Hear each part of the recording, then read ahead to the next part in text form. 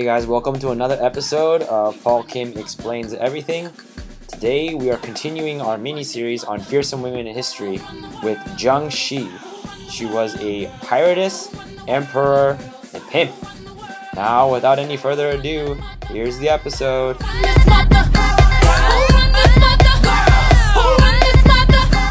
Ready, PK? I'm ready, Monica. Woo! What are we going to be talking about today? We are going to be talking about the second person in our Fearsome Women series, Zheng Shi, who's also known as the greatest pirate of all time. Whoa. Yeah. What's the quick overview on her? She pirated an area the size of the U.S. and the British Army, the British Navy, Portuguese Navy, and the Qing Dynasty Navy could do nothing about it for about 30 years. Oh man, I'm so excited to hear about her. Yeah, it's pretty sick. For those who haven't heard, we're doing a mini-series on fearsome women. The first episode was on Olga of Kiev, and this is continuing on that series. So be excited. We're doing it. Woo! So just like Olga of Kiev, the information surrounding Zheng Shi is not all that reliable, but we do know that she existed, and we do know some very important details about her life. Most likely, Zheng Shi was born in 1775 with the birth name, I'm sorry to all the Chinese and Cantonese speakers out there, I'm going to really screw this up, the birth name Shil Shanggu, and she was born in Guangdong. She was a Cantonese prostitute that worked in a small brothel in Guangzhou.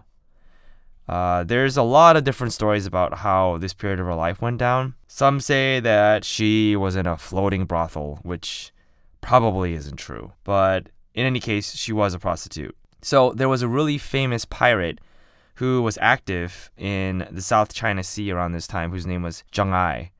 Zheng Yi is also was closer to the correct pronunciation, but I, once again, not really sure. Zheng Yi was part of a really long family that had been pirating since the mid-1600s. So they had been active for over 150 years, roughly. So he had visited Guangzhou and this brothel house on several occasions. So there are two different accounts to how they ended up getting married, Zheng Yi and Zheng Shi. So the first account is that Zheng Yi ordered a raid on the city of Guangzhou and ordered the raid specifically on the brothel and told his pirates, grab my favorite prostitute and bring her back. So that's one account. The second account, which seems to be much more likely, is that the famous pirate Zheng Yi simply asked the prostitute to marry him, and she only agreed under the condition that she would have some amount of power within the pirate organization and receive an equal share of his plunder. So he agrees, and they get married sometime around 1800. So in the 6 years that they were together, when they first got married, the fleet was roughly 200 to 600 ships. And at the end of the 6 years, the first 6 years together, it was 17 to 1800 ships. And these were Chinese junk ships, flat-bottomed, firm-sailed ships that were really common in the South China Sea. The fleet was split into 5 different colors. The lead fleet was the red fleet. Then there was the white fleet, blue, yellow, and green. And through a series of political connections and agreements, they formed a coalition with the famous Cantonese pirate Wu Shi'er and quickly amassed this very, very large fleet of pirate ships. At this time, their armada was larger than some countries' navies. So they got to do some really crazy stuff. For example, in 1804, they instituted a blockade of the then Portuguese trading port of Macau. So Portugal sends a battle squadron, their actual navy, against the pirate fleet, but are defeated actually in open water by the pirates. So this is when the government started recognizing that these guys are a really serious deal. They're able to take on Western navies at the time and just dominate them in the region. So Zheng Yi, the husband, the pirate, was heavily involved in the Tay Son Rebellion in Vietnam. He joined to help fight in the rebellion in 1802.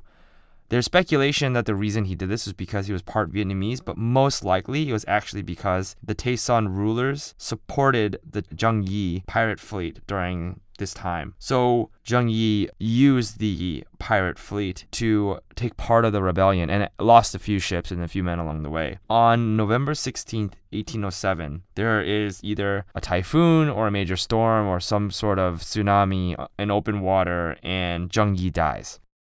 So there were about 50,000 to 70,000 pirates in the fleet at the time of his death. And like I said, around 1,700 to 1,800 ships. And he operated in an area that spanned Korea to Malaysia, even over to Vietnam. Just for perspective, we're talking about a region of the ocean the size of the US. He left a huge power vacuum. So instead of just fading away or going back to the brothel, Zheng Shi, the name actually translates to the widow of Zheng. I'm going to continue to refer to her as Zheng Shi from now on. Zheng Shi decides to fill the power vacuum. And so how she did this, there was another pirate crew member who was second in command when her husband was still alive, by the name of Zhang Bao Sai. He was the son of a fisherman, and his village was invaded by pirates at the age of 15, and he was forced to either join the pirates or die. So he joined the pirates. And over a few years, he quickly moves up the ranks and becomes second in command. There are many, many reports that he had sexual relations with both Zheng Yi and Zheng Shi, and strangely enough was later adopted as the son of Zheng Yi. Zheng Yi being the original pirate captain. After he dies, his now widow, Zheng Shi, marries him and announces him as the effective leader of the fleet. Truth be told, Zheng Shi was really the one at the helm. So they struck up an agreement. This adopted son, Zhang Bao Sai, would lead all of the raids and military escapades, while Zheng Shi would figure out how to politically merge and reconsolidate the now scattered pirate fleets roaming the region. So she was incredibly effective. She ballooned the size of the fleet. She made a spy network in China and Malaysia and all sorts of places. She effectively ended up controlling every criminal escapade in Southeast Asia as we know it today. What she's probably most famous for is how she maintained control and discipline over this massive fleet. So she, on every ship in her fleet, had a series of rules posted up, and they went something like this. Rule number 1. Anyone giving their own orders, that is to say, ones that didn't come from Zheng Shi, was to be beheaded on the spot. Rule number 2. No one steals from the public fund or any villagers that supplied the pirates. Rule number 3. All goods taken as booty had to be presented for group inspection. The booty was registered by the capturing ship and then distributed by the fleet leader. The original ship that captured received 20% of the booty, and the rest was placed into a public fund. Rule number 4. Actual money was turned over to the squadron leader, who only gave a small amount back to the original seizing ship. The rest of the money was to be used to supply ships and unsuccessful ships. So, according to Philip Magan, a historian, the punishment for a first-time offense for withholding monetary or material booty was a severe whipping on the back. If large amounts were withheld, you were just got your head chopped off. That's just how it went. One of the most interesting things and shocking things, frankly, was the treatment of women by Zheng Shi's fleet at this time. Zheng Shi's fleet was later called the Red Flag Fleet. So if you invaded a town, standard practice was you release all the ugly ones. All of the pretty ones had two different ways it could go. If you raped a woman, ugly or otherwise, you got your head chopped off, period. If you found an attractive woman, you had to take her as a wife and be faithful to her. If you force yourself on her, you get your head chopped off. If a pirate chose to have consensual relations with a female captive, but didn't marry her, the pirate was beheaded, the woman was tied up, and had cannonballs attached to her legs and was chucked off the side of the boat. So this was very, very strict practice towards women in the fleet. Zheng Shi in the Red Flag Fleet also had a very strict code for deserters. So those who left the fleet without official permission had their ears cut off, and then the ears were paraded around the squad. Glasspool, who's another historian, concluded that this code, all of these rules that I've stated, quote, gave rise to a force that was intrepid in attack, desperate in defense, and unyielding even when outnumbered. Eventually, through this code, Zheng Shi's fleet grows to 1,800, like I said earlier.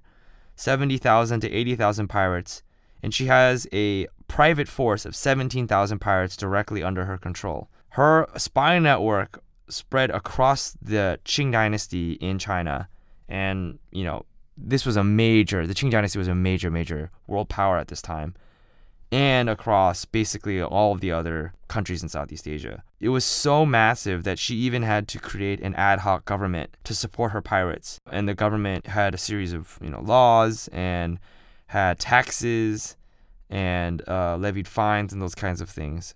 Because she was so large, she also controlled basically every criminal element in the South China Sea, basically would extort them. Something along the lines of, if you pay us money, we'll protect you all along the South China Sea. If you don't pay us money, our pirates are basically going to have open season on whatever merchant ships you have. This became a really, really big problem for the British, for the Portuguese, who had really large trading interests in the area, and the Qing dynasty. So in 1808, the Qing dynasty decides to intervene. They're sick and tired of Zheng Xi just wrecking their port towns and disrupting trade. So they commission an imperial fleet led by Kuo Lang to sail and attack the Red Flag Fleet. So typically when this happened, especially in the Caribbean, the pirates would just find some cove somewhere and lay low. But Zheng Xi sails out into open water, meets them, and just absolutely decimates the Qing fleet. She then ends up capturing 63 of the ships that were sent to chase after her and told all the captured sailors, 2 options. You either join me and join my fleet, or we nail your feet to the ground and beat you to death with clubs. Needless to say, the pirates and ships that she lost fighting the Qing fleet were quickly replenished with, these sorts of practices. So the admiral of the Qing fleet that was sent, Kuo Lang, was so humiliated and didn't want to be captured by Zheng Xi that he committed suicide instead. This same sort of thing would happen again after the failed expedition. The Qing dynasty would request help from Portuguese and British governments. They combined their fleets from 1808 to about 1810 and fight many, many battles with the Red Flag Fleet, none of them which are really successful. So in one instance in 1809, they sent suicide boats, these boats loaded with straw and explosives and oil, and launched them at the heart of her fleet. The pirates in the Red Flag Fleet extinguished the flames, repaired the ships, and incorporated them into the fleet. She lost 40 people, but not a single ship during these attacks. The leader of that expedition, who sent the suicide boats, later falsified reports and then committed suicide in shame. So this is how, overwhelming the pirate force was. No one could deal with them. They were just so huge. They were just so powerful. Eventually, the Qing dynasty knew that they needed to get them to stop somehow. So near the end of 1809, they start negotiating with Zheng Xi, trying to provide incentives to get them to disband. But after some discussion, the negotiations break down. It seems that one of the big things that made the negotiations break down was her marriage to Zhang Baosai, who was the adopted son / lover / now husband of Zheng Xi. The Qing dynasty refused to recognize that, and so she wouldn't agree to their terms. Well, surprise, surprise, a few months later in 1810, she appears unarmed with 17 literate women and children to the Governor General of Canton's office and negotiates a peace treaty. And then she signs it, surprisingly. So the treaty goes like this. The fleet will disband, giving up most of their ships. She had to kneel to the government official, which was the Governor General of Canton. The government agreed that the marriage to Zhang Bao would be recognized. All the pirates, except for a select few, would be granted amnesty. They would be allowed to keep any loot that they had acquired and would have the choice to join the military. The government actually didn't allow 376 members of her 1,800 crew to be granted amnesty. So for those 376, 126 pirates were executed and 250 received other punishments for their crimes. But everyone else got off scot-free. A bunch of the pirates did end up joining the Qing dynasty navy, including Zheng Xi's now new husband, Zhang Bao. He would become commander of 20 ships and would then turn these new 20 ships on members of his former fleet. To make the transition easier, the agreement also included a stipulation that the government paid the pirates money so that they could transition into civilian life. And the government declares Zhang Xi lady by imperial decree, elevating her to the level of the aristocracy and providing her all sorts of legal protections and social and civic benefits. So she retires at the age of 35 and then goes back to Guangzhou, where she opens a gambling and brothel. And she was a pimp, basically, until her death at 69. So she didn't go out in a blaze of glory. She basically was this ridiculous pirate emperor lord, and then was declared a lady by the court and just died as a grandmother. And now it's time for questions with Monica. And here's Monica Ivanchik. Why would she make a deal with her husband? Isn't she indebted to him for marrying her? Well, she wasn't married at the time that they met. I don't know the exact reasons. I don't think the historians know the exact reasons why she agreed, but she made sure that there were like conditions involved, you know? But I mean, as a prostitute, isn't she lucky to get married? I don't know what the quality of life was for prostitutes back in the day, but I imagine that the quality of life for pirates was even worse. You know? But I mean, it seems... Yeah, I don't know. I just feel like if you want to marry a prostitute, she's not exactly in the position to set... Especially if you're the leader of a pirate fleet, to be like, I want half of your power. Yeah. Well, I mean, that's why there's like two different accounts of how it went down. One of them, like, he just stole her from this brothel. And in the second one, like, she negotiates. I like that part of the story. Like, bring me my favorite prostitute. Yeah. Wonder if she felt honored by that. You said 200 to 600 ships. Do you have any idea how big that is compared to other pirate fleets in the day? Oh, massive. Absolutely massive. Most pirate fleets in that day were lucky if they had like 20 ships. You know what I mean? Yeah. Like, they were just these marauding bands of ships just in the South China Sea. But at that size, 200 to 600, like, they were larger than most like national navies. That's how crazy it was. How did they get so... Do you have any idea how the power and politics of a pirate ship or a pirate fleet that big works? Yeah, I mean, the code of conduct was a big part. I mean, in every time that you look up anything about Zhang Xi, that code of conduct I talked about comes up every time, just because it was so strict and so rigid, and it was posted on every ship in the fleet. And decision making on who get their head cut off, like, floated up a chain of command. There was lieutenants, there were squadron leaders, there was brigade leaders, like stuff like that. You know, it'd be the equivalent of how kind of our modern military works. There was a very clear chain of command. Imagine getting a stack of papers of like requests to cut somebody's head off, and you sign off. You're like, all right, stamp to get head removed. Do you think, especially when it comes to that code of conduct, it sounds a little tyrannical and a little scary? Do you think if a man had the same code of conduct, it would have been considered differently? No, not at all. I mean, like, there's a really famous book called The Art of War by Sun Tzu. And in that book, he talks about how discipline is everything, you know? Like, it begins with the story of, I'm going to botch this, but the story goes something like this. Sun Tzu goes up to the emperor, and he's trying to prove to the emperor that discipline is everything. So he gets all of the emperor's concubines out into the courtyard, right? And he tries to get them to march in a straight line. And they're like laughing and having fun, and they won't march. So he orders the soldiers there to take one of them, and he beheads one of the concubines. And so then they immediately start marching in a straight line, right? And the emperor goes, I don't want any of my concubines have their heads cut off anymore. You know, they're like, I like them. And Sun Tzu is like, but look, sir, look how disciplined they are. They would die for you now in battle. And there's another story in the same book, The Art of War, where he talks about how these two really, really skilled elite dudes in this army sneak out into the enemy ranks and come back with the heads of the general commanders, right? And he orders that those two elite dudes be killed for breaking discipline orders. Because the idea is that if you have a single guy that breaks rank, right, that doesn't follow orders, he puts the whole body at risk. So this kind of behavior was not foreign at all to that region of the world. I mean, even today, in some countries, like, capital punishment for insubordination or, you know, incorrect use of power is like common. So within the military or within violent groups of people, that sort of thing is as not surprising to history, you know? Do you think there was any controversy about these pirates following a woman leader? Well, yeah, I mean, that's why she had Zhang Bao like as the actual leader of the fleet. But she was the one really that, so he led all of the military expeditions, and she was the one who was consolidating all of the pirate fleets together, getting together. I can't speak right now.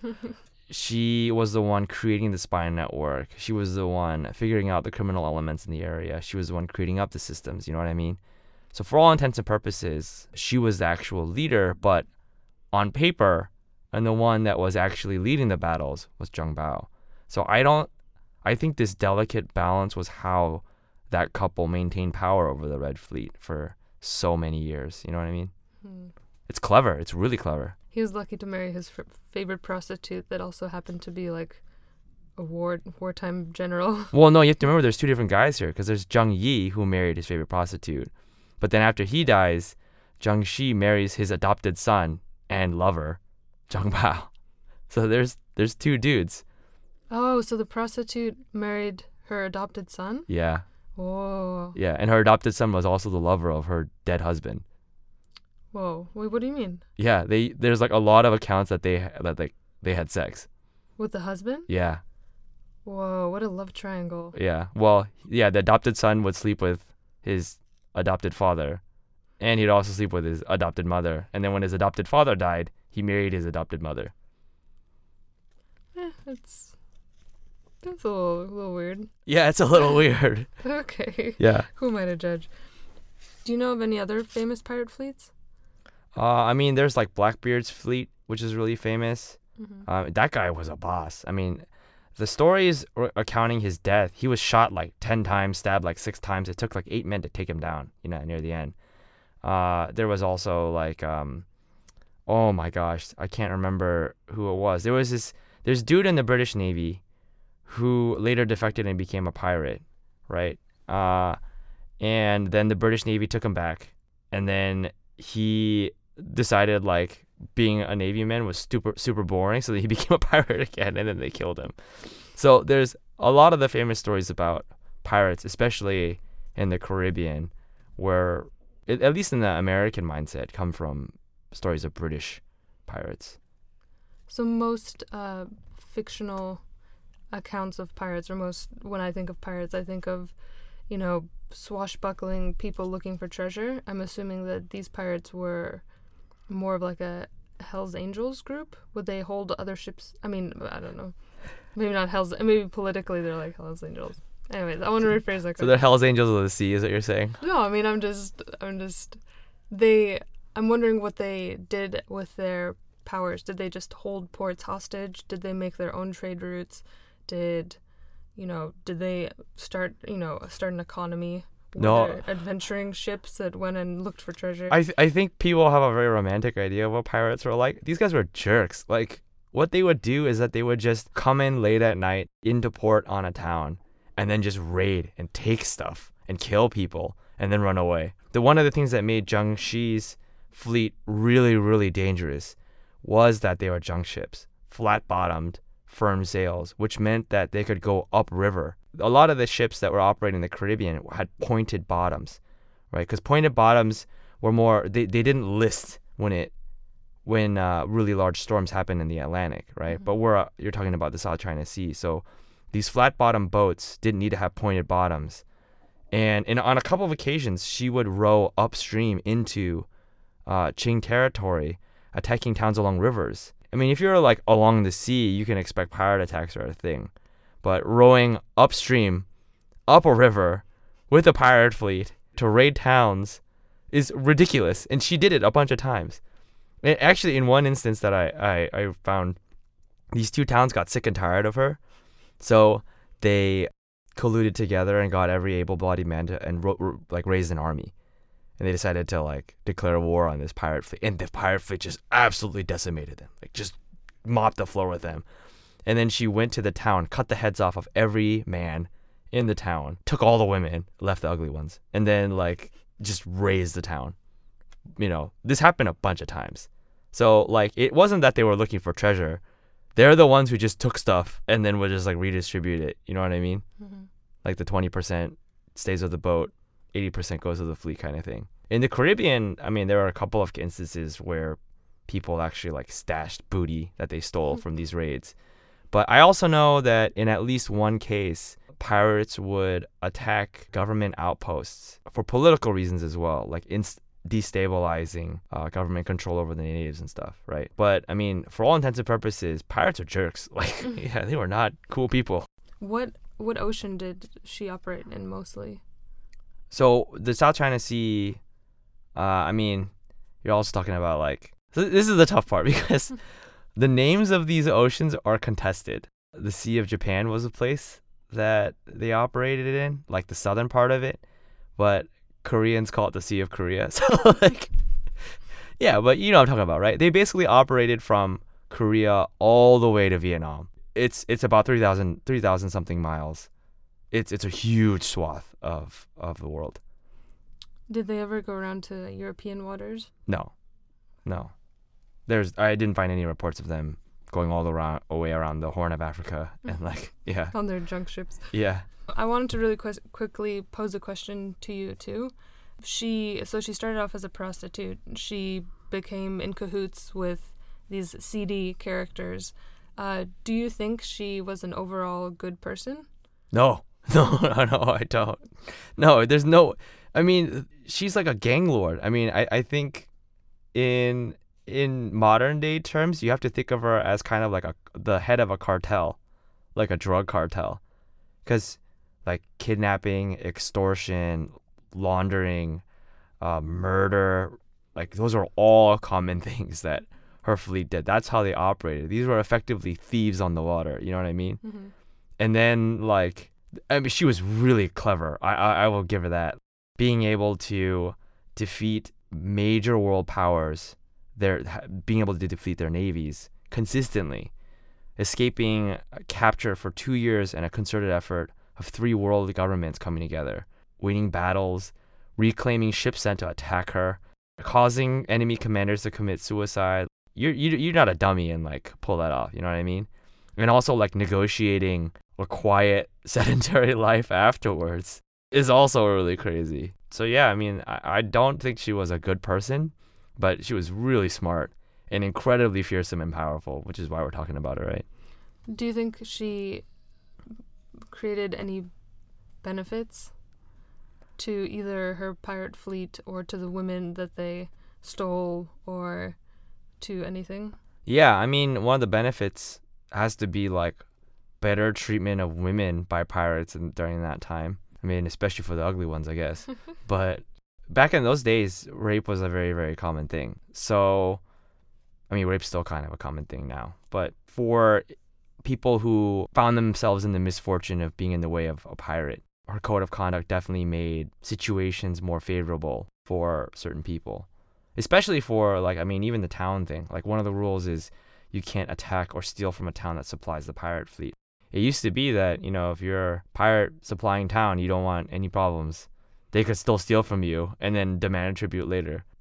Which is kind of what happened when we were talking about Olga of Kiev earlier, when the Prince Oleg went to get tribute from the Derevelians again. Mm-hmm. It's kind of like that. You know, you could just keep coming back and like, you could do about it. Stop punching yourself kind of situation, right? We've only done 2 of these fearsome women in history, but there seems to be a common thread of just power and violence and being incredibly ruthless. Why do you think that is? Well, there's 2 things. One, I don't think women are less capable than men of doing terrible things. I think that's just true of like humanity in general. 2, during this period of time, women were in a lot of cultures just considered cattle. You know, they were only good for like making babies. It's sad. It's true. Yeah. For a lot of human history, women were basically just like cattle or spoils of war. So for them to get the recognition and respect and especially the power that they crave, they had to really assert that you better not mess with me. I will nail your feet to the floor and beat you with sticks till you die. you're gonna follow somebody that threatens you very seriously with something like that. Do you have an idea of who our next fearsome woman will be? Not yet. We've done Olga of Kiev, who's from Russia, and now Zhang Shi, who's from China. So I'm trying to find someone from another part of the world, and I think that will conclude our fearsome women. But there's no short supply. I have a list of possible candidates. There's a couple from American history. There's one from Mongol history. So What was she? she was one of the daughters of Genghis Khan, and she led the Khans for a little bit. And she was definitely the daughter of Genghis Khan. For those of you who listen to hardcore history, he goes through the wrath of the Khans, and the Khans did some crazy stuff. And she definitely continued that kind of tradition. So I'm still looking. I'm trying to pick someone from the Western Hemisphere because we've already done 2 from the Eastern. So not sure yet, but keep posted. I also vote that we do an episode about just short snippets of other fearsome women in history. Sure. Just like 5 of them per episode. That'd be good. We could do a shotgun. It can Yeah, totally be a let's do thing. that. Yeah. Oof. Oh, okay. Well, thanks, UK. Is there anything you want to leave with our listeners? Anything you want them to consider about this fearsome woman? Yeah. Consider that she didn't die violently. A lot of figures in history, when they do illicit activities or piss off the wrong people of power, they die either at the gallows or at the hands of a torturer or an executioner. Zhang Shi died as a grandmother, and she was mother to many children. I think that alone makes her remarkable, considering the number of people that she angered, stole from, extorted. I think that alone makes her an incredible figure, that she just pulled that off. And that she was able to betray effectively her fleet. In agreeing to this treaty, she provided amnesty for a lot of her fleet, but there were a few members, well, they were considerable members of her, huge 80,000 member fleet that disagreed with her and tried to kill her and didn't. She died of old age. That's crazy. Yeah, I guess I didn't really consider that. Yeah. That's nuts. Oh. Well, she died as a pimp. So She died as a pimp. She died doing what she loved. Yeah, I guess. All right, PK. Thanks so much. Thanks, Monica. As always, I want to leave with our listeners, feel free to email in or tweet, and stay tuned for our next mini episode on fearsome women in history. Heck yeah. Sweet. Thanks, PK. See ya. Run the world,